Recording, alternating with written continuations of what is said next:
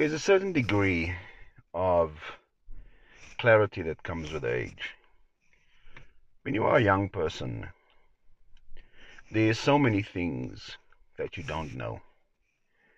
There's so many things that you wish uh, there could be an accessible point of retrieval.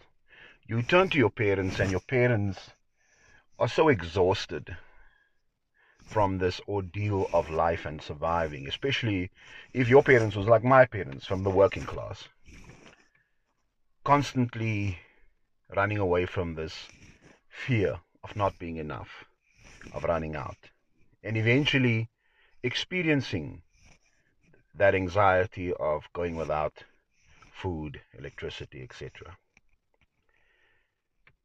But when you grow older and you become a little bit more familiar with who you are, more comfortable with um, the playing field of what is possible within your realm of access, how you are able to navigate, how you are able to communicate with people, the impact you have on people, you become slowly aware of the responsibility that you have towards maintaining a good relationship with yourself.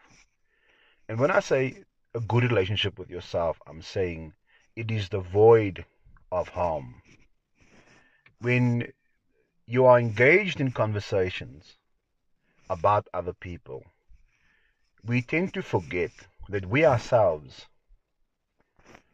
are subjecting ourselves to a standard that is impossible to attain. We are not perfect. We make mistakes every single day. But we must become more marinated in the idea that it's our imperfection that makes us alike. And we can laugh at our problems and say, wow, it's so amazing that I came from that and I'm here now. And that looking back into the window of the past, I can say that if I hadn't experienced that, I wouldn't have learned this. So everything in life has a reason. There's a meaning for everything in life. Nature does not appreciate vacuums.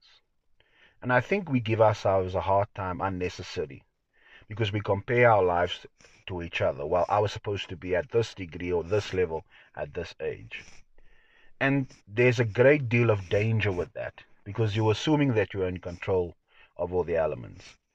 And even the most wealthiest person on the planet is not in control of all the elements. If he makes one executive decision too early, too late, it can ruin the future of all his endeavors.